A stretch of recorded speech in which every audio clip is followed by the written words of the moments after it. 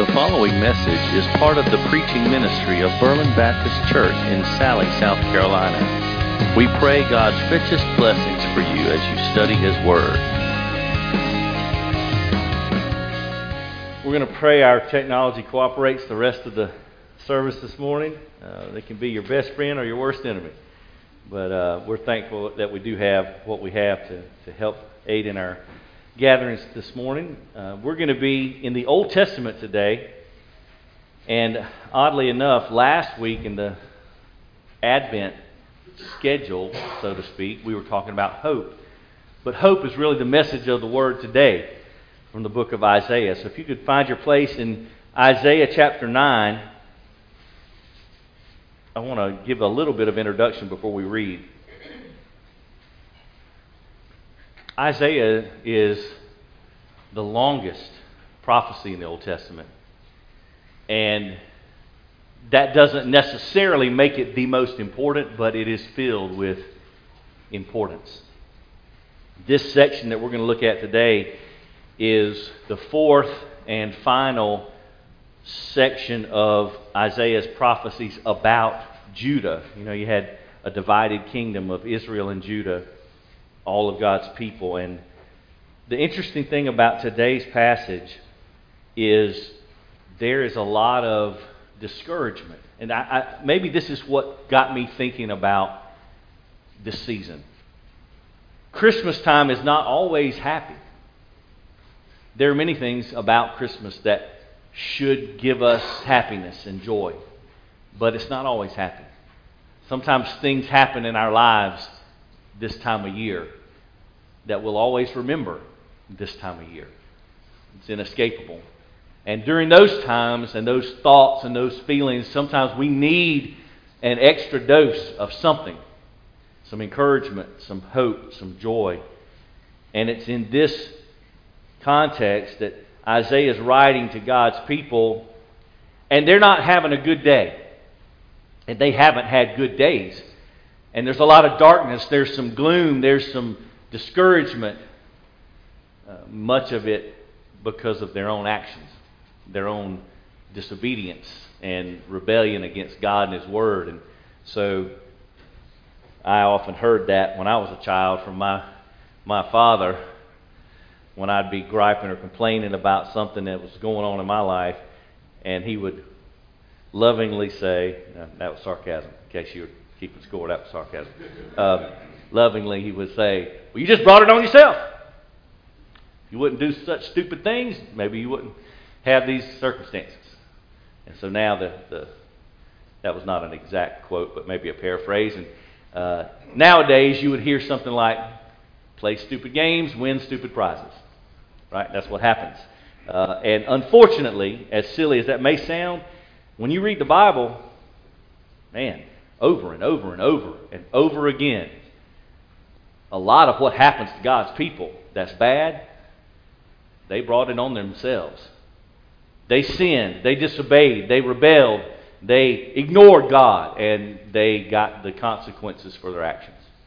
And yet, in all that, God was still merciful and gracious and kind and loving and giving chance after chance. Patience is a virtue that God has in perfection that we struggle to exhibit many times. So today, even though we're focusing on the first part of chapter 9, where we will find a message of hope, I want to back up because, as you know, sometimes you can't fully appreciate the good unless you have a really good understanding of the bad that came before it. So I want to back up just a few verses to the final paragraph in chapter 8. We're going to begin in verse 19. And if you'll follow along as I read the words on the screen, if you'd like to follow there, or if you'd like to open up in your own Bible, I encourage you to do that. And we're going to begin reading in Isaiah chapter 8 and verse 19, just to get a good context here. Here's what Isaiah was inspired to write by the Holy Spirit of God.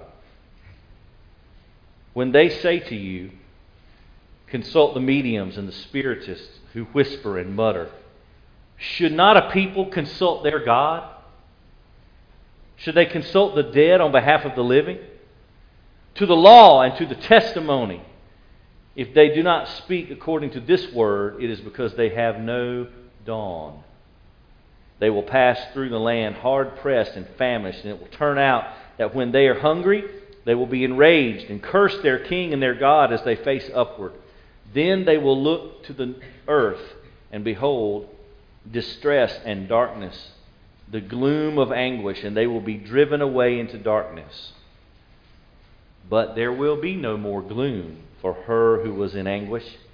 In earlier times, he treated the land of Zebulun and the land of Naphtali with contempt. But later on, he shall make it glorious by the way of the sea, on the other side of Jordan, Galilee of the Gentiles. The people who walk in darkness will see a great light. Those who live in a dark land, the light will shine on them. You shall multiply the nation. You shall increase their gladness. They will be glad in your presence as with the gladness of harvest, as men rejoice when they divide the spoil. For you shall break the yoke of their burden and the staff on their shoulders, the rod of their oppressor, as at the battle of Midian. For every boot of the booted warrior in the battle tumult and cloak rolled in blood will be for burning, fuel for the fire. For a child will be born to us. A son will be given to us, and the government will rest on his shoulders. And his name will be called Wonderful Counselor, Mighty God, Eternal Father, Prince of Peace. There will be no end to the increase of his government or of peace on the throne of David and over his kingdom, to establish it and to uphold it with justice and righteousness from then on and forevermore. The zeal of the Lord of hosts will accomplish this. Father, in Jesus' name, I pray today that you will speak very clearly to our hearts. And as we hear your word, we will understand. And as we understand, we will obey for your glory and our good. We ask it in Christ's name. Amen. This text is very interesting.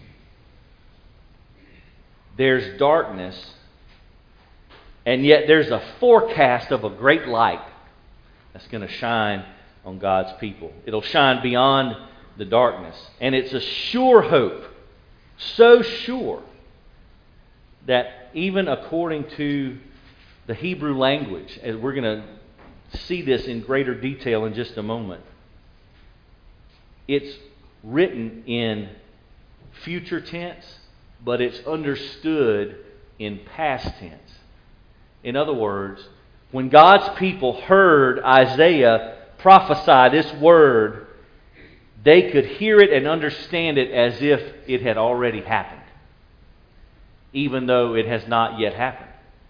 Their hope was so certain in God, they counted it as reality, even though it had yet to happen. In fact, as Isaiah prophesied, it would be another 750 years until Jesus would be born as a baby in Bethlehem. And there's two parts of this text. I read the first portion there from chapter 8 because I really wanted us to see the darkness that existed when this word was spoken to God's people. Because what's that saying, that it's always darkest before the dawn? It may last for a moment, but joy comes in the morning.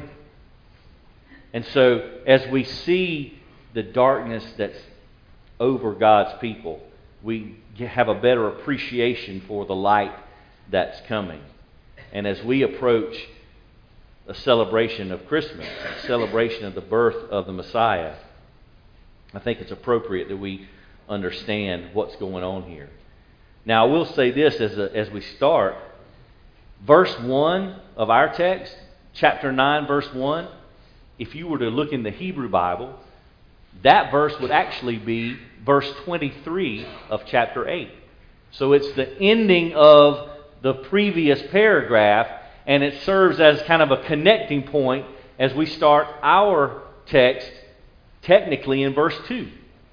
So if you look at the paragraph that I read to start off, and understand chapter 9, verse 1 is the ending of that and the beginning of the next section. It's a bridge for us, so to speak.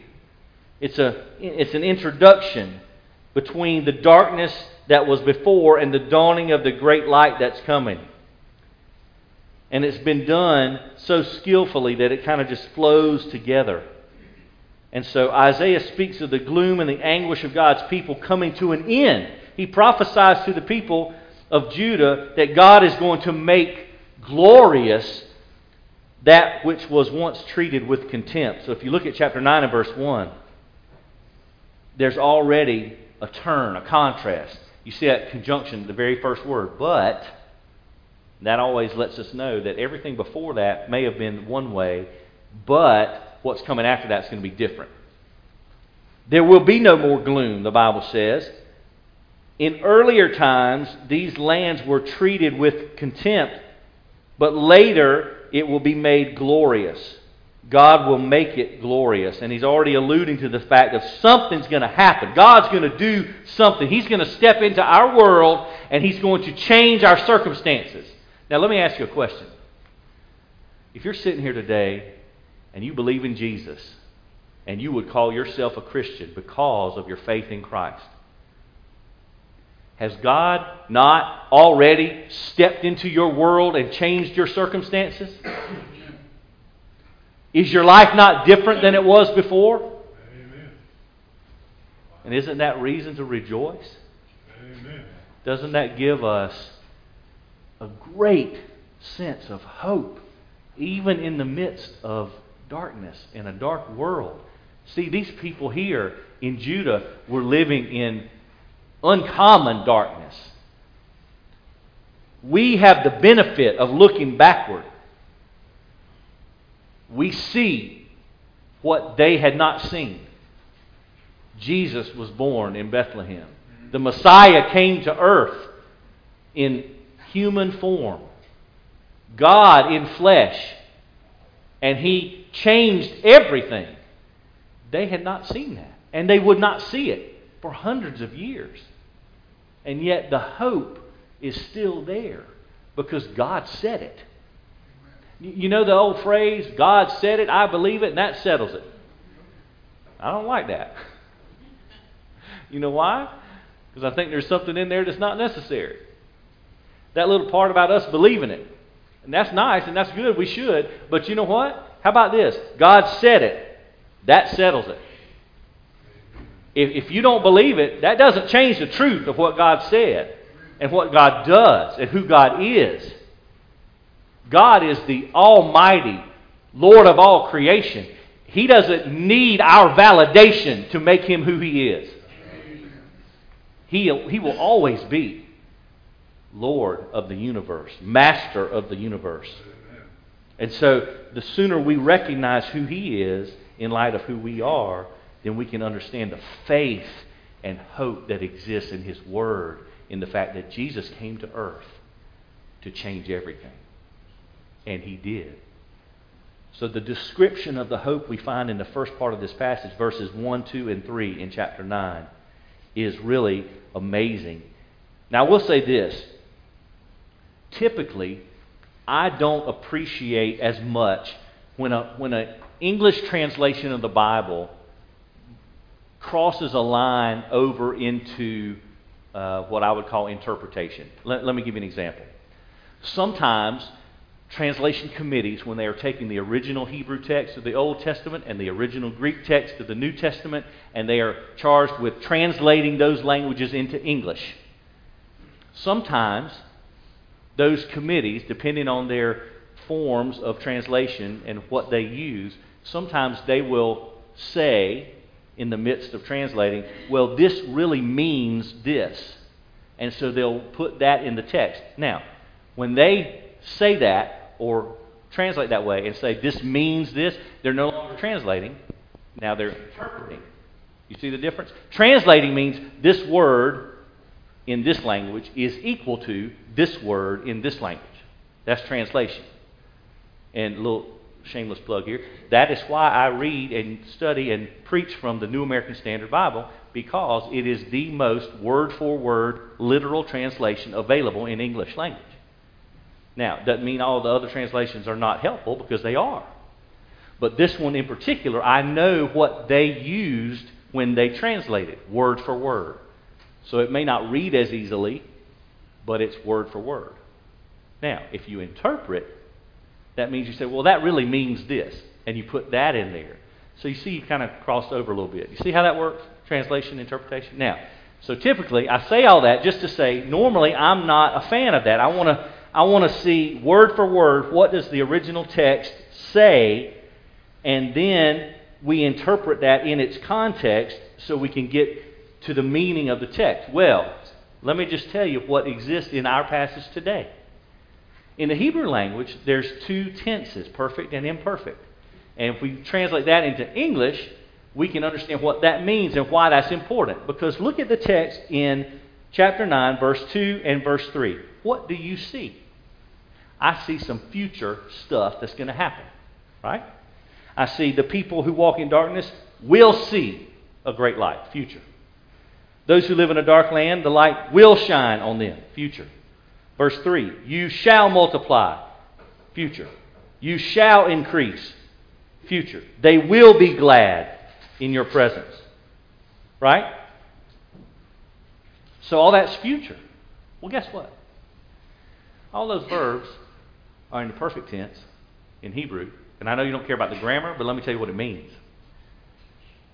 The perfect tense is a completed action with an enduring result.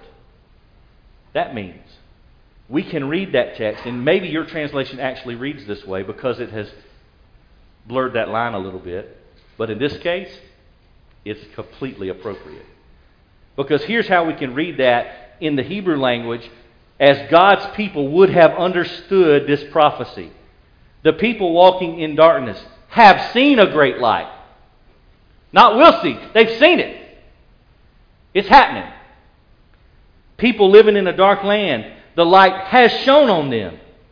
You have multiplied the nation. You have increased the gladness. They are glad in your presence. They do rejoice as with the gladness of harvest, as they rejoice when they divide the spoil. This is a settled reality. God has done it, even though it hadn't happened yet. Now think about that. How could you hear a statement like that and have such faith and hope in the source of the information that you don't hear it as future? You hear it as, oh, this is happening. It's a done deal. I don't even have to wonder, is this really going to happen? Oh, no, it's happening. But do you know why they could feel that way and understand it that way? It's not just because of a grammatical statement. It's because it was God who said it. It wasn't just a man. It wasn't just an opinion. It wasn't just someone that showed up and said, oh, wouldn't it be nice if this happened? That's not what's happening here. The creator of the universe has just spoken. There is no debate on that. This is going to happen. There is hope that's being described that is going to happen. Specifically, the end of verse 3, there's mention of the harvest. There's mention of the spoils of war. So you have a reference to agricultural abundance. You have a reference to military victory. And you know what that would equate to in this culture? The two things that the people got most excited about. When they plant their crops and it yields an abundance in harvest, that's reason for joy. They're going to be sustained for another period of time. When they go into battle and they are victorious, that means to the victor goes the spoils. You heard the phrase? That means when they divide all those wonderful things that they got as by virtue of their victory, that's reason to rejoice. The whole nation is elated. That is going to pale in comparison to the joy that comes from this light that's coming from God. The harvest and the military victory, those are nice. But when God sends His Son into time to be born as a baby and to be the Savior of the world, that's a lot better than a good crop. That's a lot better than, well, we won that fight. This will change your eternity, not just your now. Does that make sense? We talked about it even in the context of our prayer meeting the other week. We talked about all these things we pray for and all these folks who are struggling with so many sicknesses and medical ailments and surgeries and loss of life, and all these things we're praying for, and those are important. They mean a lot, and we want to pray for them. But did you know, as I said the other week, we can pray and pray and pray, and someone can be healed physically from a disease, and if they're apart from Christ, they'll still go straight to hell. Does that not register? Why we pray for people to be healed of diseases and to recover from sicknesses, and those are all vital, and we want to continue that. But we can't do that in exclusion of praying for real spiritual needs that affect someone's eternity. What good would it do for someone to be cancer-free and be without Jesus, so they could live out the rest of their earthly life only to spend eternity in hell separated from Jesus? Y'all understand what I'm saying? It's not that one is unimportant, it's just that one is vital. One is critical to eternity. That's why passages like this are so important, because if we don't have this prophecy, if this child is not going to be born, if this light is not going to shine, we are without hope forever. Because of this, because it's true, because it is not debatable, because God said it, it will happen. It did happen. That's our source of hope. That's the reason why we can go every day, wake up in this sin-sick world and not just be completely without hope and discouraged. Because we know God stepped into time. He sent His Son into our world to change everything. That's the light that was shining on those who were walking in darkness. That was the description of the hope that was coming to them. So we get to verse 4. Now there's an explanation of that hope. So you have a description of hope. Now you have an explanation of hope. How exactly is the Lord going to bring about this hope that was described in the first part of chapter 9? The prophet Isaiah looks all the way back to the Exodus, when Moses went to Pharaoh. That's the fundamental act of God in redemption, the fulfillment of a covenant promise of God to the people of Israel. You shall break the yoke of their burden. Remember when they were enslaved in Egypt? God says the yoke of that burden is going to be broken. The staff on their shoulders is going to be broken. Then He goes a little bit more forward, and He references Gideon. Judges chapter 6 and 7, and the battle of Midian. You see that in verse 4 at the end. The rod of their oppressor is going to be broken, as at the battle of Midian. Verse 5, every boot of the warrior in the battle, all the cloaks rolled in blood, is going to be burned up, fuel for the fire. And still, in the Hebrew idiom, the way it's understood, God's actions are understood as if they've already happened. They're certain. In other words, you could read verse 4 as, you have broken the yoke of their burden. You have broken the staff on their shoulders. You have broken the rod of their oppressor. Just like He did in the days of Midian. Verse 5 speaks of the victory which is going to be secured because of the coming of that Messiah, Jesus. Alec Motyer described it this way. He said, the people enter into the fruit of a victory they did not win. It was the Lord who acted. You know what that reminds me of?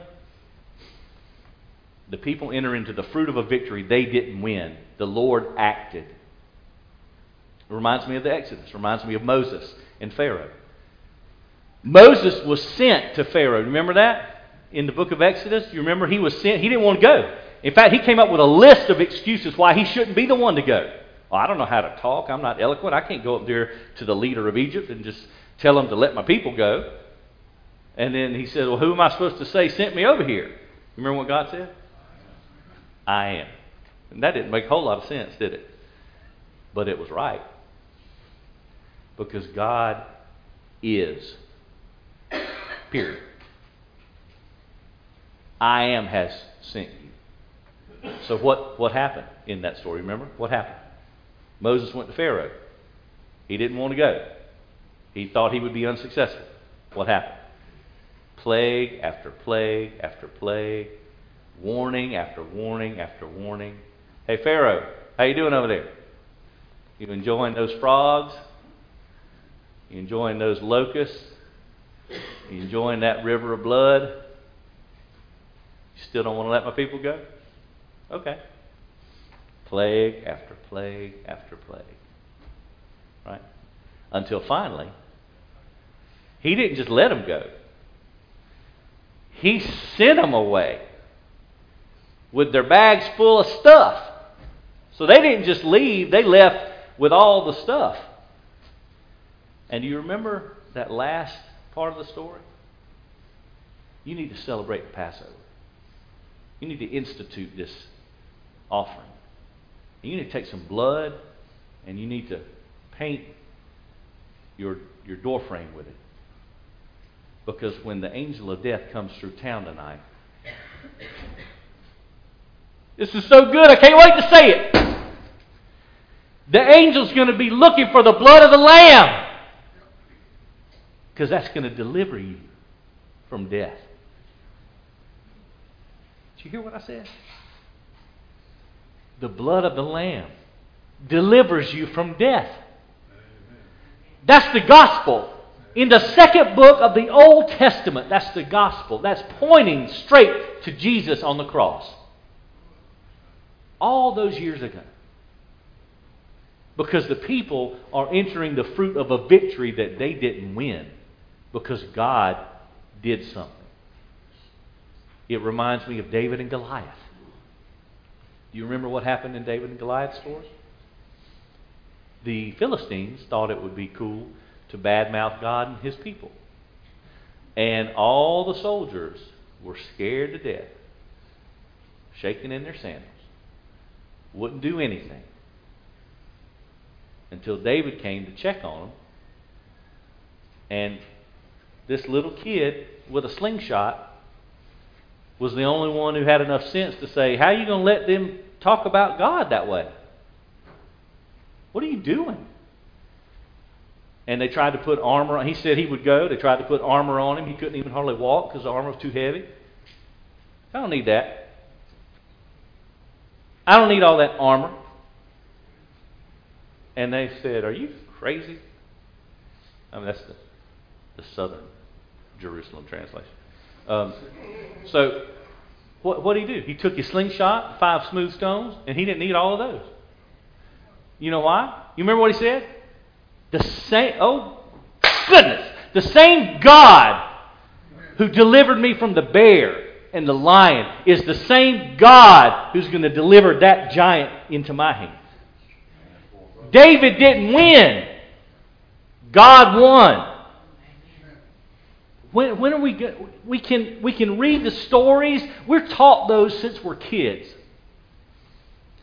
Vacation Bible School, Sunday School teaches us those stories. When are we going to realize David didn't beat Goliath? God did. Amen. Moses didn't deliver the people of Israel from Pharaoh. God did. Amen. The people walking in darkness didn't see a light that was one of the lights we got out here on our campus. God did something. He shined a light that reset human history. God did it. So when the Bible says in Isaiah 9 verse 6 that there is a child going to be born, a son is going to be given, it's understood as a child is born. A son is given. See, the action's not so much about to us. The action is what God did. God gave the son. God gave the child.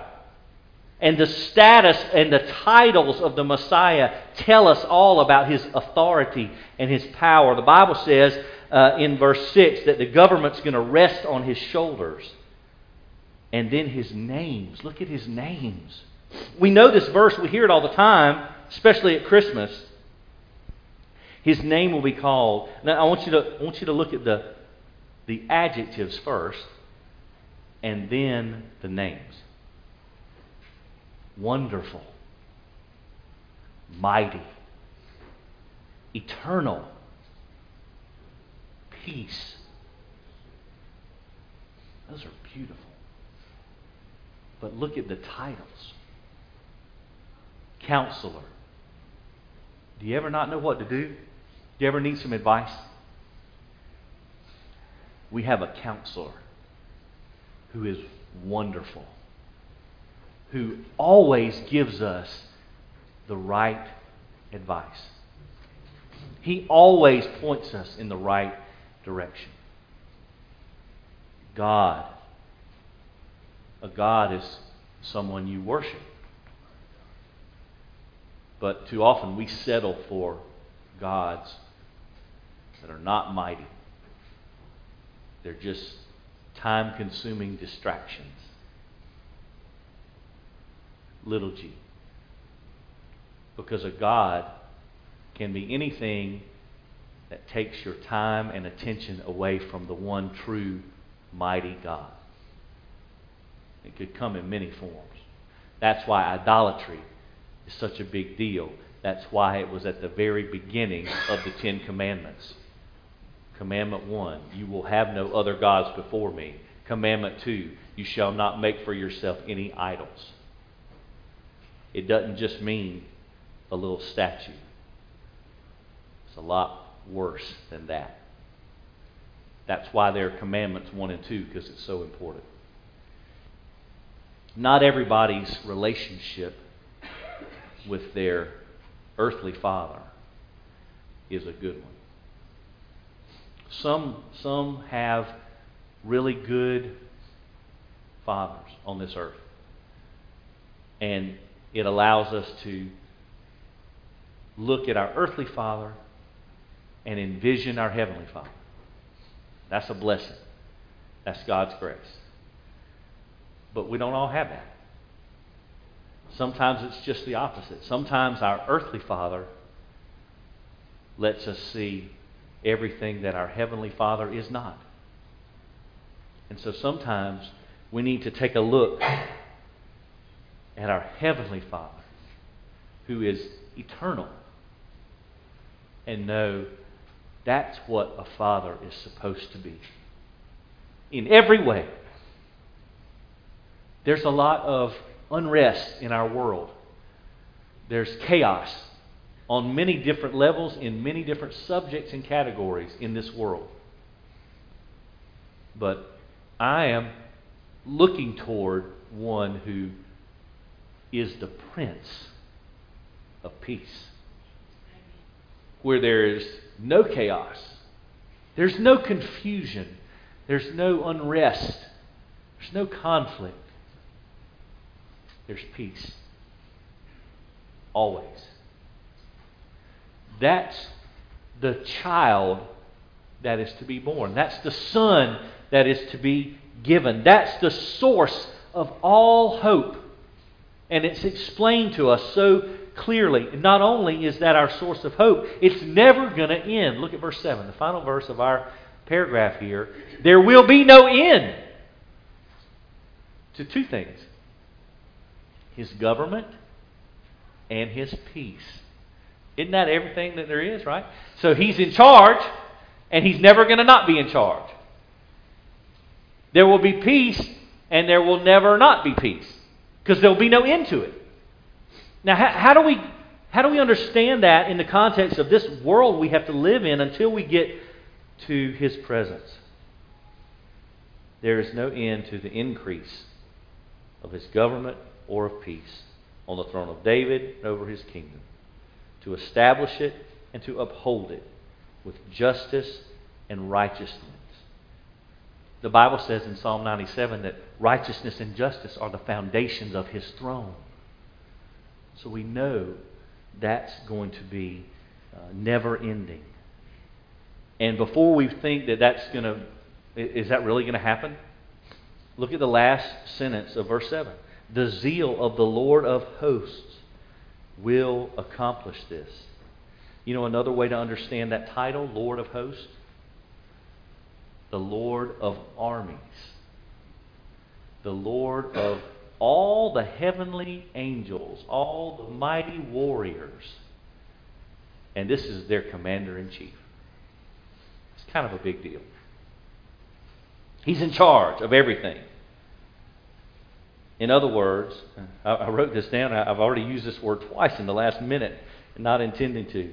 The Messiah didn't come just to take charge. He came to take over.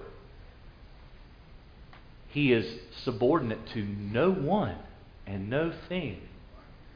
He is the tallest hog at the trough, so to speak. There is no one higher.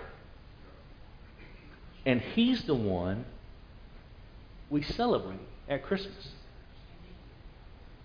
But here's the thing. We don't just celebrate at Christmas. We shouldn't just celebrate at Christmas. This prophecy is talking about God's Messiah, Jesus Christ the Lord.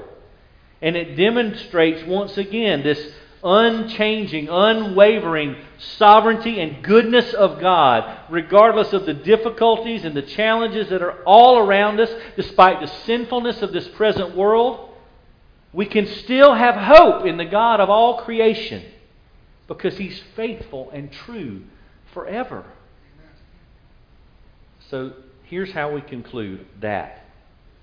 All this truth, all this prophecy, all this reason for hope and celebration, it leads us to an ultimate question. And we all have to answer this question because you can't just read the Bible and just leave it alone.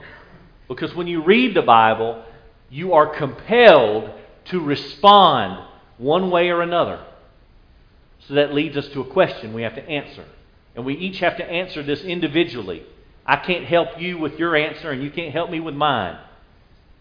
This is an individual between you and God type of question. What have you done with God's Messiah? Where do you stand with Jesus? Have you believed the gospel? Have you embraced the truth of God's Word? Have you surrendered to Jesus Christ as Lord and Savior? Are you trusting in Him alone for salvation and forgiveness of sin?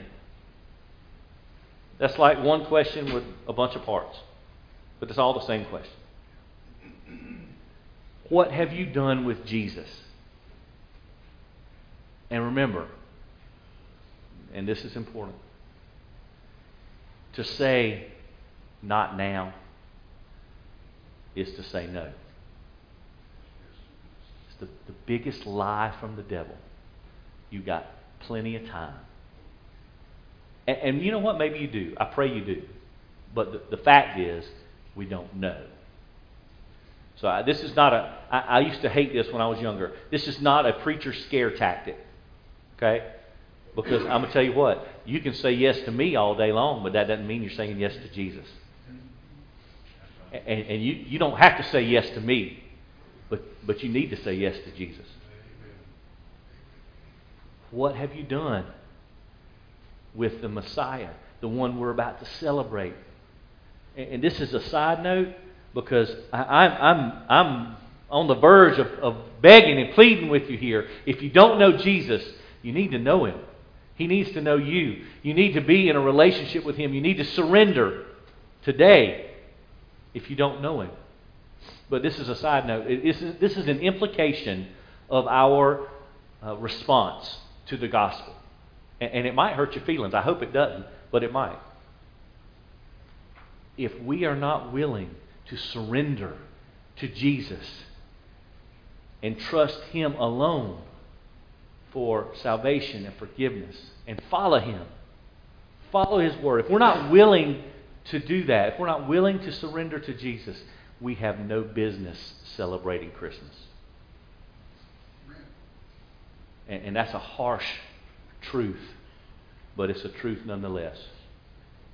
If we're going to get together with family, we're going to eat good meals, we're going to give gifts and receive gifts and have a Christmas tree in our house and put up lights and light candles and whatnot, if we're going to do all that and yet we don't surrender to Jesus Christ, we are living in a lie. And we're just keeping up an appearance that ultimately means nothing. Because Jesus isn't just Lord of a Christmas tree. He's the Lord of the cross. Let's pray. Thank you for listening to this message from God's Word.